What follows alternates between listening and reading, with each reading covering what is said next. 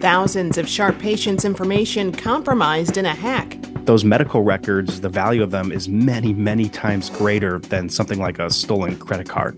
I'm Jade Hindman. This is KPBS Midday Edition.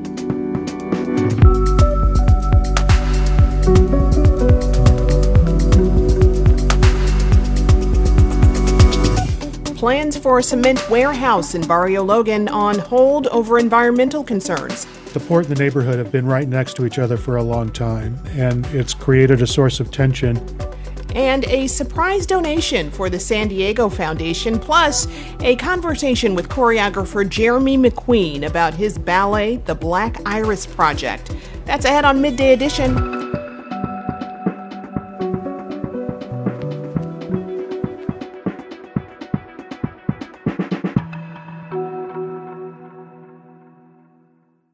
Donations come in many forms: a sustaining membership, a one-time gift, even that extra vehicle you no longer need. Learn more about the advantages of donating a vehicle. Here's how. Go to kpbs.careasy.org or call 877-KPBS-CAR.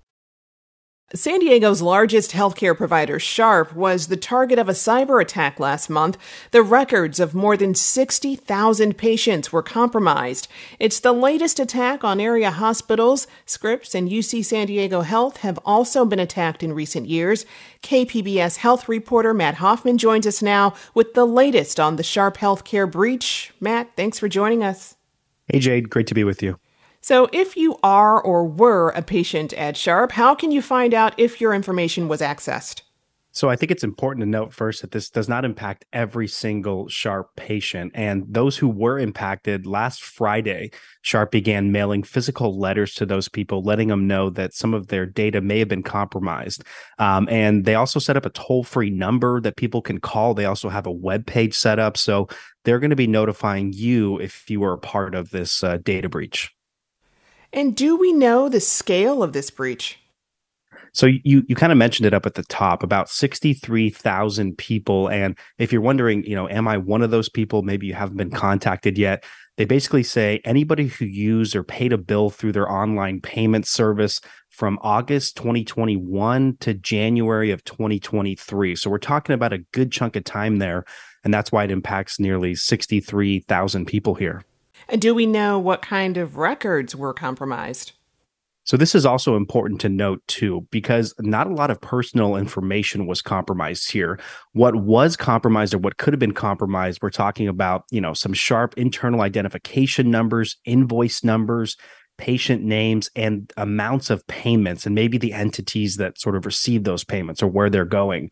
What was not included in this breach, and this is very important, were no credit card information, no payment information, no social security numbers, no medical records, their internal, it's called Follow My Health, it's their patient portal. That was not compromised, no dates of birth. So we're talking about some data here. And in response to this, Sharp is saying, what they want people to do is that if you are impacted by this, if you do get a letter here, they want you to check your recent bills, maybe see if there's any charges for services that you didn't receive. And if you do see any of those, contact your provider immediately. So what's Sharp doing to prevent this kind of breach? So, Sharp says that this happened. It was over just a few hour period in early January when they found this, and they hired a private firm to help them figure out what exactly was taken here. And that's where they came up with just this small amount of records. Basically, they say that they've enhanced their security tools to prevent this from ever happening in the future, and that they're taking proactive steps, to identify any additional, safeguards or tools that they can use to make sure that this doesn't happen again. This is at least the third major San Diego healthcare provider to be hacked. Why are they targets? I know it's kind of becoming a more regular thing, or it's popping up more. And when this happened to Scripps, you mentioned it up at the top, they had a huge, what was suspected to be a malware attack that, shut them down. They even ended up having to move cancer patients over to UC San Diego while this was happening. But we talked to a cybersecurity expert who basically said that, organized crime in this space, it's very well organized and it's very lucrative, and there's big money that can be made out there. And basically what he was saying there is that, the value of a medical record, which was not compromised in this Sharp breach, but those medical records, the value of them is many, many times greater than something like a stolen credit card. Why is that? In talking with the cybersecurity expert, he did offer at least one example here, and things like blackmail come into play. If somebody's medical record gets out, maybe it's a celebrity, maybe it's a politician. Not everybody wants people to know what they're dealing with their personal health. And if somebody gets that information, like maybe they find out that they're undergoing some treatment for something, that could be used against them. So that's just one of the many examples of how that can be used. So very, very interesting. Does this sort of breach open Sharp up to lawsuits? We have seen other lawsuits in this space. So according to the Union Tribune, that one over at UC San Diego Health, the one over at Scripps, they are both under some class action lawsuits right now. So some of that remains to be seen. I'm no legal expert, but it sounds like not a lot of personal information, at least according to Sharp, was compromised here. Not sure if that was the case in these other incidents. So I guess time will tell there, Jade. All right. I've been speaking with KPBS health reporter Matt Hoffman. Matt, thanks for joining us. Thanks, Jade.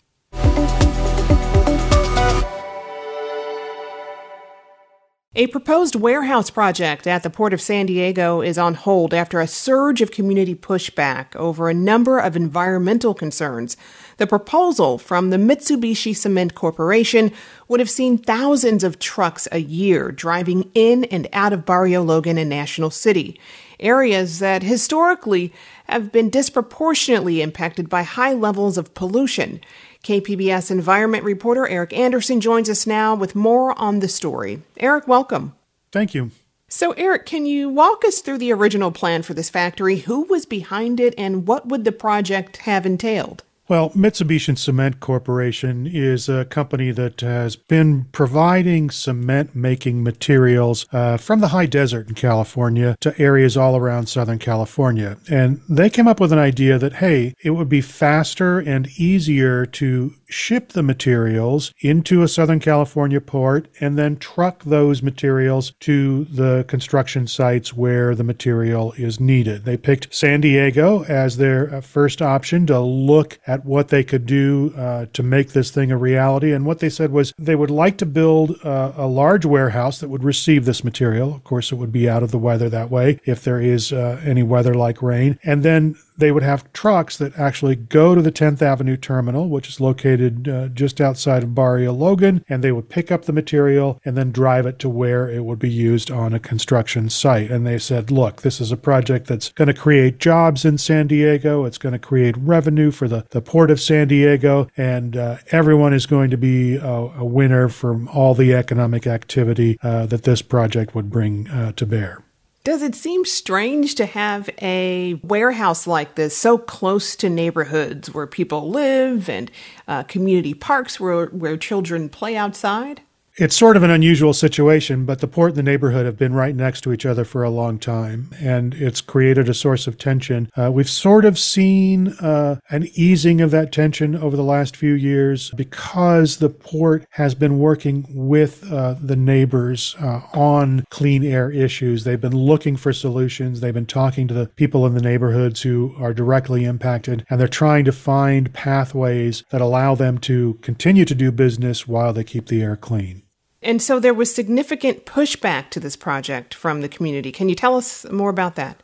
Yeah, when this was first brought up back in 2018, when the idea was floated to the Port Commission and Mitsubishi signed sort of this temporary lease arrangement for the land that kind of gave them the rights to develop that land on port property, the reaction was pretty immediate and pretty stiff from the neighboring communities. They said, look, we can't afford to have 4,000 to 10,000 trucks going through our neighborhoods every single month. It's just not the kind of project that we want next to our neighborhoods. It's bad for them. They already suffer from pollution, and we just cannot endure this. There was some back and forth between the port and the community, and in 2020, kind of ironically, the port passed their maritime clean air strategy, which sort of outlined what the port wants to do going forward to make sure that their pollution impacts are mitigated. And this didn't really fit in with that plan, and the Port Commissioners eventually rejected it in 2020 and said, look, come back with a plan that meets our clean air goals and we'll consider it again. And so Mitsubishi came back last year during the course of the year with another plan. They approached the community. They started talking about it. But one thing that new plan didn't have was a lessening of the reliance on diesel trucks to move the goods from the port facility to the location where they would end up being used. Did the community want to nix the project outright, or was there a sense that they wanted Mitsubishi to rethink their approach to the warehouse to make it more environmentally friendly? I can't speak for the community representatives, but I get the sense that if Mitsubishi would have come back with a plan that included zero-emission trucks, electric or fuel cell trucks to carry the goods through those neighborhoods, it might have been more amenable. That was the big holdup, the pollution that all this truck traffic would generate in those communities which were already so vulnerable. And the topic of pollution is a particularly resonant one in the South Bay community. Can you talk a bit about why this is such a hot-button issue? Yeah, the state of California, through their Cal EnviroScreen process, has identified Barrio Logan and National City as communities that are among the top 5% when it comes to impact from pollution. They have higher asthma rates, they have higher rates of cancer, all linked to the additional pollution that they have to deal with. So that was already a concern, even without the addition of all this extra traffic. So is this project completely done, or will the company make efforts to find another site for this warehouse?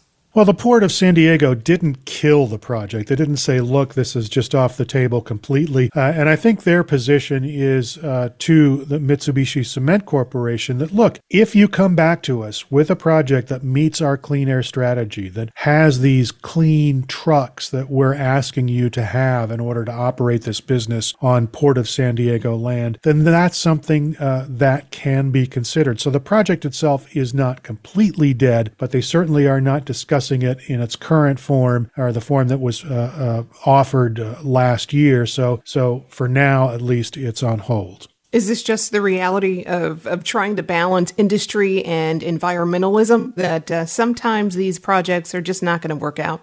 I think that the port took a big step, an unprecedented step in 2020 when they adopted this maritime clean air strategy that basically set out a roadmap for them to get rid of the emissions that they have. Some of the things that they've already implemented, which are good for air quality in that area, is that they now have dock link-ups so that when a diesel-powered vessel comes into the 10th Avenue terminal, they can turn those diesel engines off, plug electricity into a portside hookup, and fuel the vessel that way while it's in the port. They also have the nation's first all-electric tugboat in operation there, and that's a pretty big step for them. And they're trying out a couple of different cargo handling trucks on site at the port that are zero-emission, all-electric vehicles. So the port is taking steps in that direction, and the maritime clean air strategy kind of set deadlines. They want to get to a place in 2030 where they are near zero emissions when it comes to air pollution. And they're looking, I think, for projects that help them get there, that meet both their revenue goals and their clean air goals. I've been speaking with KPBS environment reporter Eric Anderson. Eric, thanks for talking with us. My pleasure.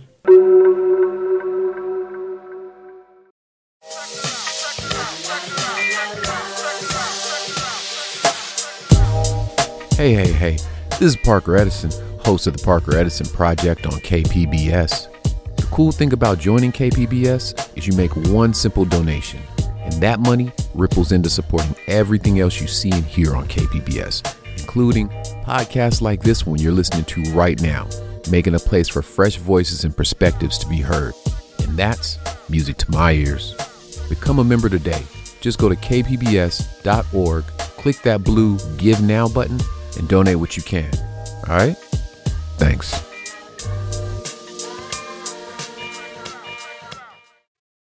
You're listening to KPBS Midday Edition. I'm Jade Hindman. Last week, the San Diego Foundation announced a $100 million donation from a stranger. The massive gift from late longtime Ocean Beach resident Jay Kahn ranks among the largest unrestricted donations ever for a U.S. foundation. In their announcement last Thursday, the foundation surprised 10 local music-based nonprofits with grants of $150,000 each. It was just the first step in putting the donation to work in the San Diego community. I'm joined now by Mark Stewart, the president and CEO of San Diego Foundation, along with Brandon Stepp, executive director from David's Harp Foundation, which was one of 10 local nonprofits that received a $150,000 gift. Welcome to you both. Thank you so much. It's a pleasure to be here. Thanks, Jade. Great to be with you. Glad to have you with us. So, Mark, I'll start with you. Tell us about how you first heard of Jay Kahn. Yeah, so I was at my home office. I got a call from a local estate attorney, and he was telling me that he had a client who had planned to leave the bulk of his estate to his longtime girlfriend and then to charity, but she'd passed away during the pandemic, and he needed to make the gift now directly to charity, and that it was coming to the San Diego Foundation. I quickly went through our database looking for a Jay Kahn, couldn't find one, and the estate attorney said, he picked you. Wow. What an amazing story there. I mean, but can you put this $100 million gift into context? How much of an impact is this gift going to have? Huge would be an understatement, Jade. Our total unrestricted or discretionary grant making is about $5 million a year from funds that have been left to us over decades. This is going to double that amount for San Diego Foundation, which means we've got more flexibility, more nimbleness, more ability to respond to pressing issues in the community than we ever have before. It is a complete game changer for our foundation. I mean, aside from the enormous size of the donation, the person behind the gift was something of a surprise as well. I mean, what can you tell us about the life of Jay Kahn?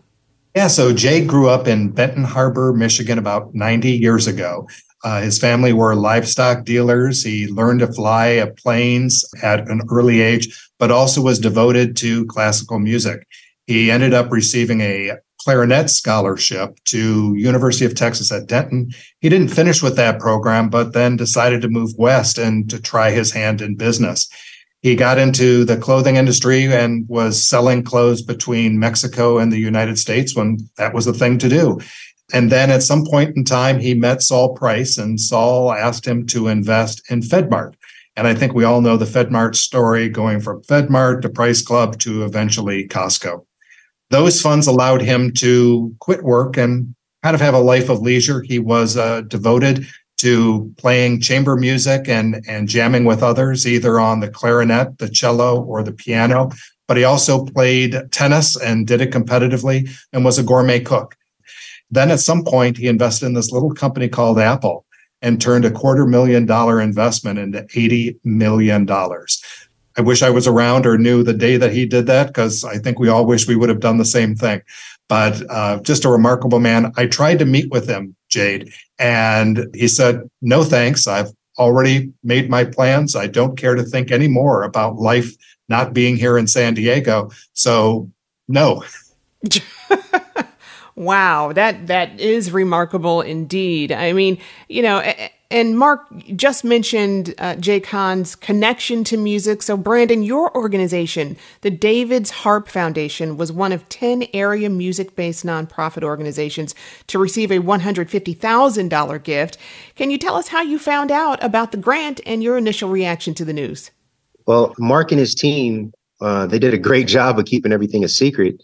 We received an email maybe 4 or 5 weeks ago with an invitation to come up and just join the San Diego Foundation board. And when we got there, you know, there's chairs that were set out in the front of the room, and I looked down, there's envelopes on the chairs. And pretty soon Mark is announcing that we were going to receive $150,000. And I mean, your response is shock. I mean, this is a Thursday morning. I fought traffic up the 5 freeway to get to the event. And it was definitely a huge surprise and blessing. I want to know, what was your reaction to the gift?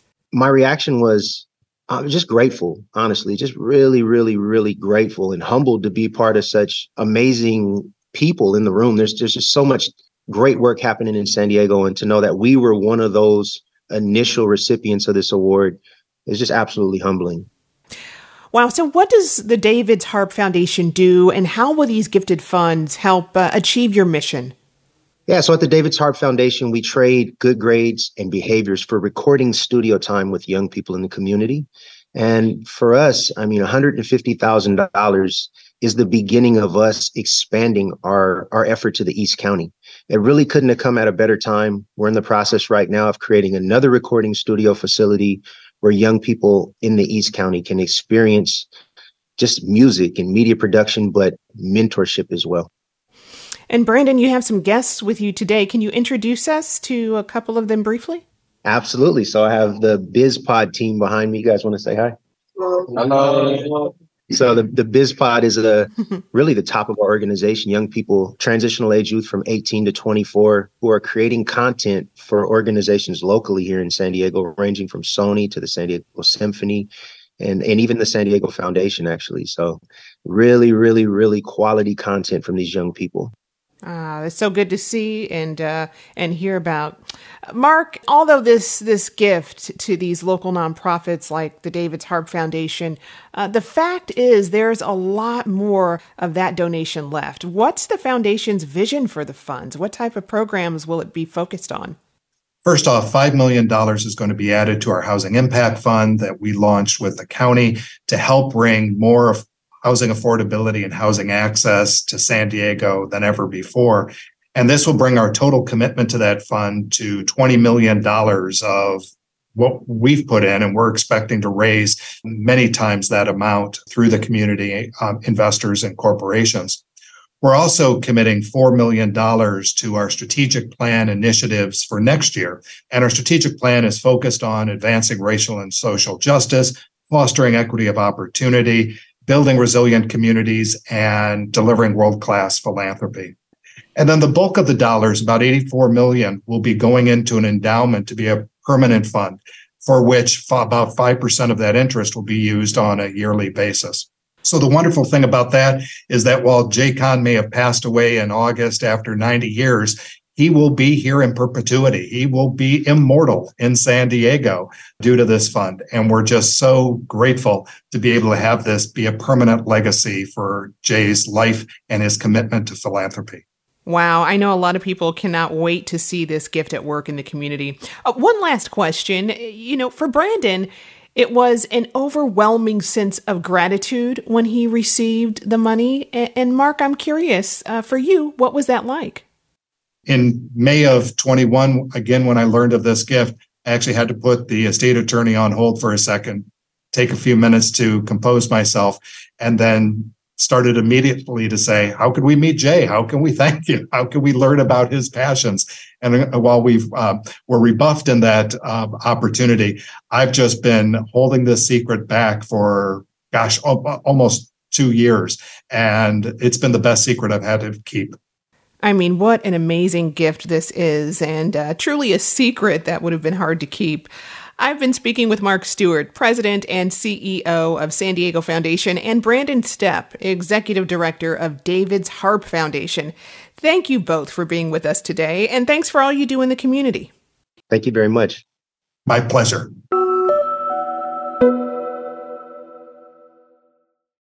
Public radio programs attract educated consumers and business decision makers. You can reach this highly desirable audience with your company's marketing message on KPBS. Isn't it time to make our listeners your customers? Find out how by calling 619-594-5715 today. You're listening to KPBS Midday Edition. I'm Jade Hindman. The Black Iris Project is a ballet collaborative based in New York City. Their aim is to create and perform new, Black-centric works of classical and contemporary ballet. Its founder, choreographer Jeremy McQueen, was born and raised right here in San Diego, and on Wednesday night, he returns, bringing the Black Iris Project for its first performance in his hometown. Jeremy McQueen joins me now, and Jeremy, welcome. Hi, good afternoon. Thank you for having me. So let's start with your introduction to the performing arts as a child in San Diego. What made you realize you wanted to be part of this? It was a trip to the Phantom of the Opera national tour performance at the Civic Theater downtown. My mom took me, I was about 8 years old, and everything about that experience just really uh, had me captivated from the scenery, the lighting, the costumes, the being able to see such vibrant pictures come to life before my very eyes was just so incredibly moving. And I looked at her after that performance and I said, I want to do something like this. How old were you when you started ballet? I was about 12 when I started ballet, and I actually hated ballet. I started taking ballet at SCPA. It was a way of getting out of taking PE. I took PE in the sixth grade, and in the seventh grade, I said, I don't like this. I want to try dance. And ballet was my least favorite dance medium. I think tap and jazz were my favorite. I hated the idea of wearing a dance belt and tights, and I hated the rigidness of ballet. But over the years, I came to really love and appreciate the art form for what it is fundamentally, outside of all of the very deeply rootedness in white supremacy, which kind of led me to have a number of challenges in my life with finding my own voice through ballet and always feeling like I didn't quite fit in and that my body didn't fit in. I want to talk about that more, but that experience really led you to found a ballet company and to create these two original ballets in the performance, which deal with some heavy subject matter. One ballet is set in a juvenile detention facility and is inspired by Where the Wild Things Are. Can you tell us about Wild? Yes, Wild was inspired by a portrait that I saw at the Equal Justice Initiative's Legacy Museum in Montgomery, Alabama. I was there working on a different project, and I had visited the museum with a cousin, and I felt the same or similar feelings that I got when I was watching Phantom of the Opera when I saw this portrait of a 12-year-old boy detained in a juvenile detention facility in Mississippi in the museum by Richard Ross. And it just really kind of had a hold on me just because the walls of this young boy's cell were just covered in etchings and just expressions of frustration and dreams and hopes. And it just made me think a lot about what young boys could be going through encountering such a situation and having their dreams literally stifled by the four walls that they're restrained within. And so understanding just how much I've loved Where the Wild Things Are as a child, and at the time of seeing this portrait, I was working on a project with a collaborator named Morgan, and we were playing with how to bring Where the Wild Things Are to life. I saw Max's story through this young boy and through seemingly a lot of the experiences through a number of young men impacted by the juvenile justice system, where they've really had to use their imaginations to imagine a world far beyond the four walls that they're trapped within, one where they're loved, appreciated, their creativity is encouraged and amplified. And so I decided to find a way to kind of bridge those two stories together, making the focus being amplifying voices that frequently go unheard. Wow, that is so powerful, and powerful to take such trauma and then turn it around with the performance. Your ballet, A Mother's Right, is about a mother grieving publicly after her son is murdered by police. Tell us about this work. Yeah, it's a work that we created in 2018 as I was an artist in residence at the Bronx Museum of the Arts.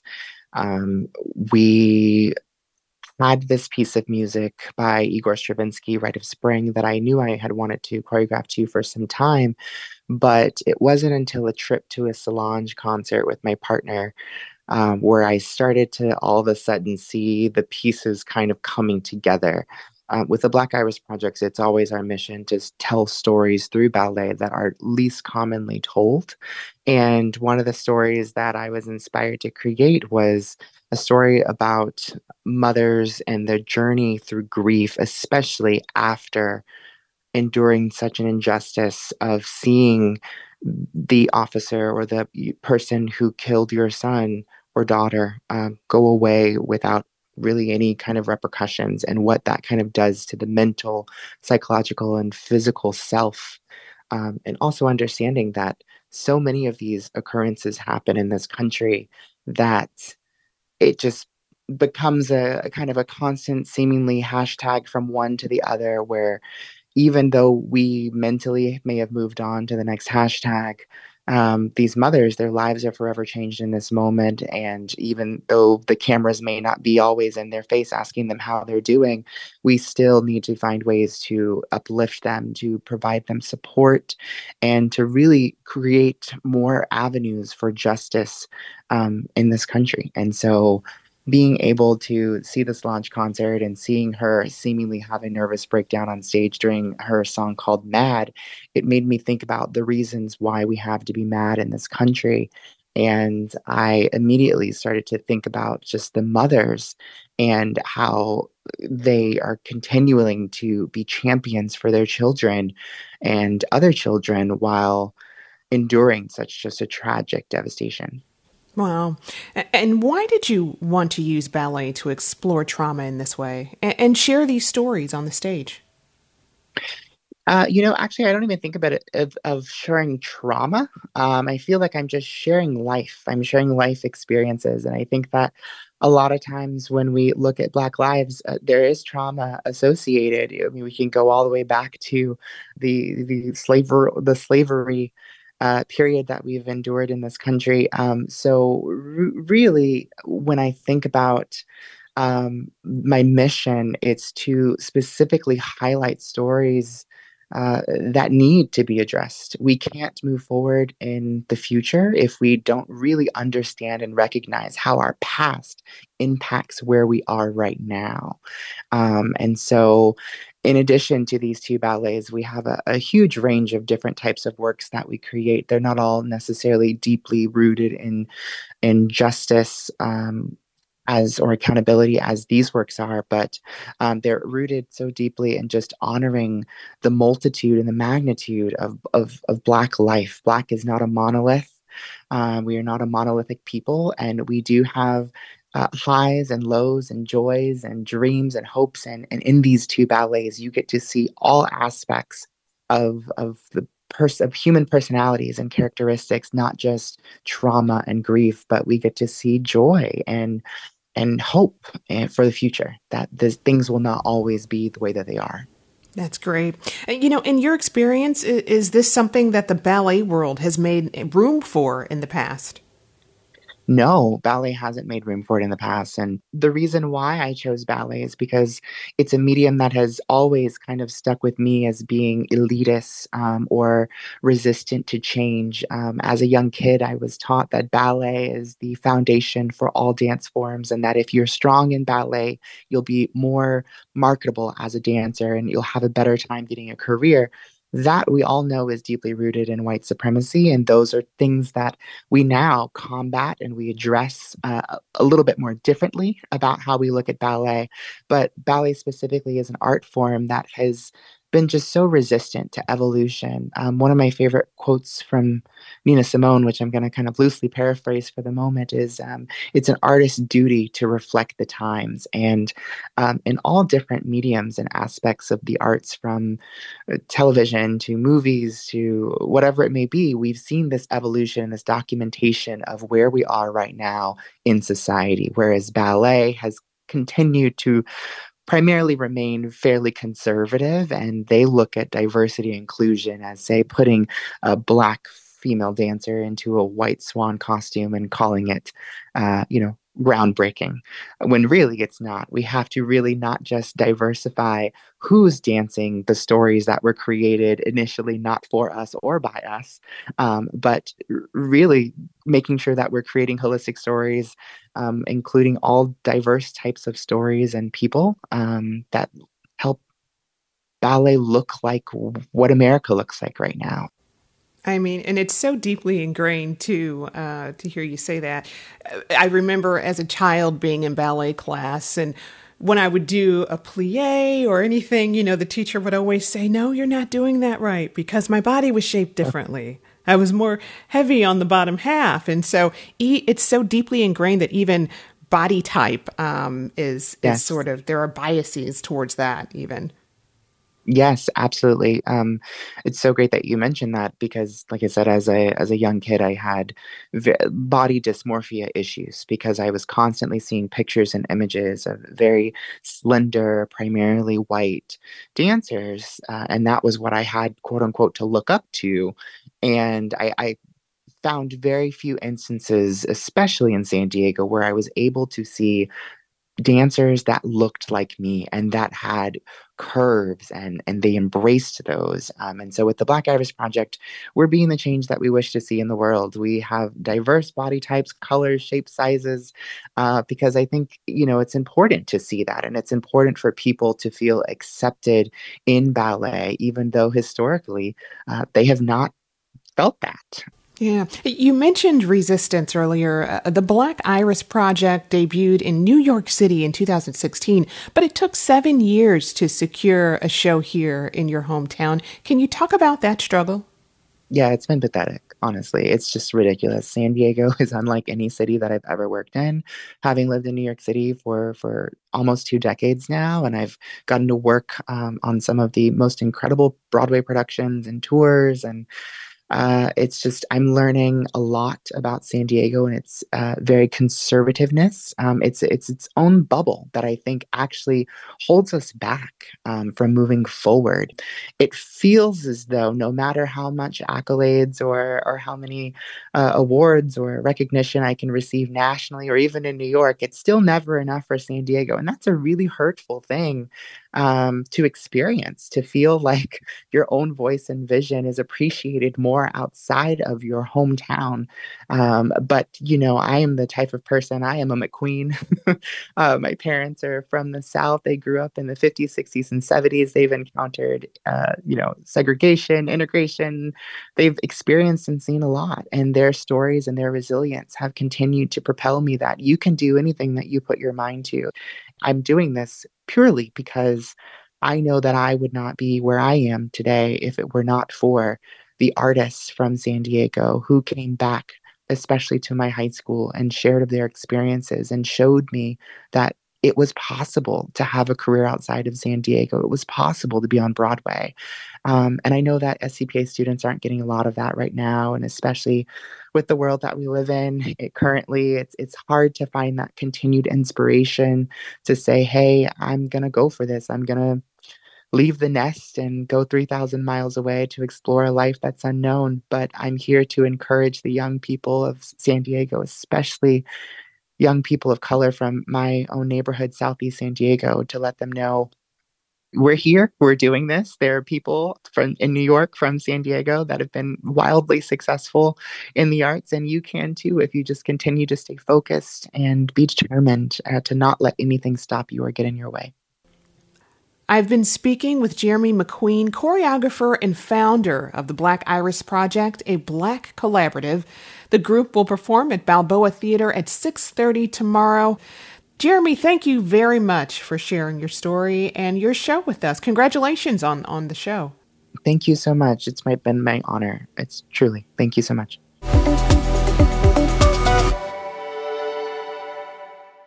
2 weeks ago, San Diego State University graduate Leslie Patterson heard her name read as an Oscar nominee for Best Adapted Screenplay for All Quiet on the Western Front. KPBS arts reporter Beth Accomando speaks with Patterson about the long struggle to get the film made and how the nomination has changed her life. And now we have the first of the 2 award categories that honor writers. The first is Adapted Screenplay. The nominees are All Quiet on the Western Front, screenplay by Edward Berger, Leslie Patterson, and Ian Stokell. So, Leslie, you have just received an Oscar nomination very early in your career. So how does that feel? Oh, it's incredible. I can't quite believe it. I keep sort of pinching myself and almost like saying it under my breath. It really is sort of stuff of dreams, to be honest. Your part in this film goes beyond just writing the script.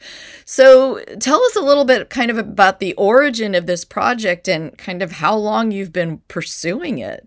Yeah, so we're executive producers on the project as well, which is a total honor because we've gotten 9 Oscar nominations for the film, which is just unbelievable. But yeah, 16 years ago, my partner at the time, Ian Stokell, and myself, obviously loved the book. I'd read it in school, so had he. And we thought, I wonder if anyone has the rights to this, because nobody has done it sort of in current time.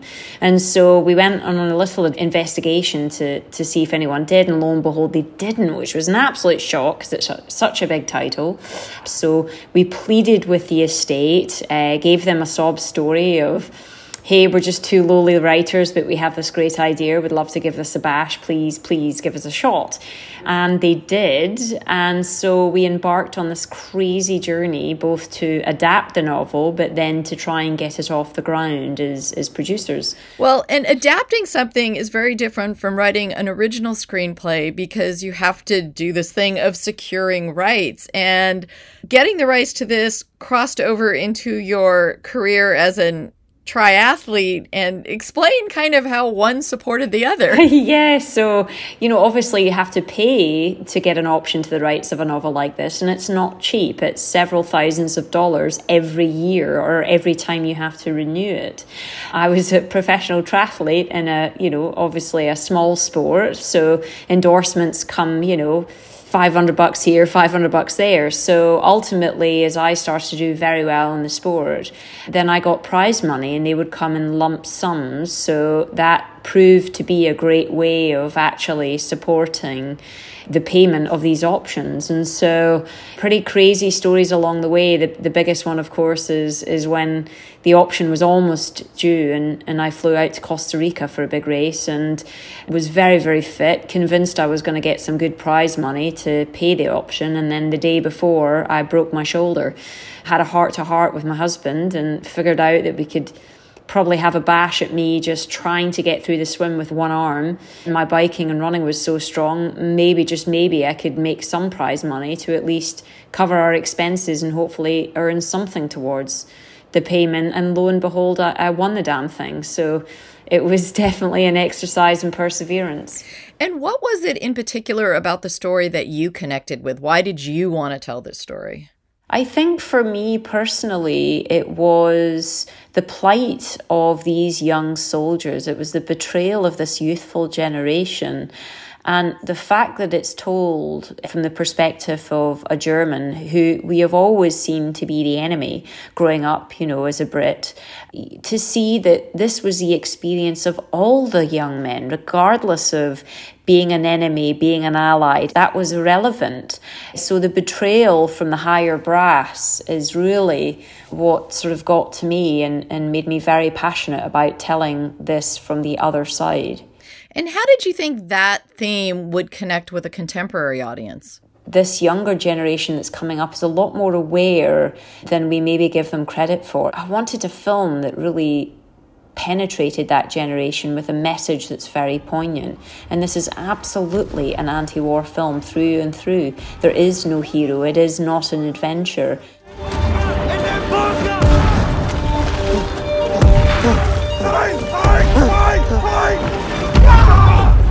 We've just had all of these young people reach out to us to say how much they appreciate this film. And, we don't want to dumb down our audiences. And I think that the perspective is that, young people only like comic book films, or they only like, comedies. And it's not true. I think we can have amazingly impactful, message-driven films that younger audiences want.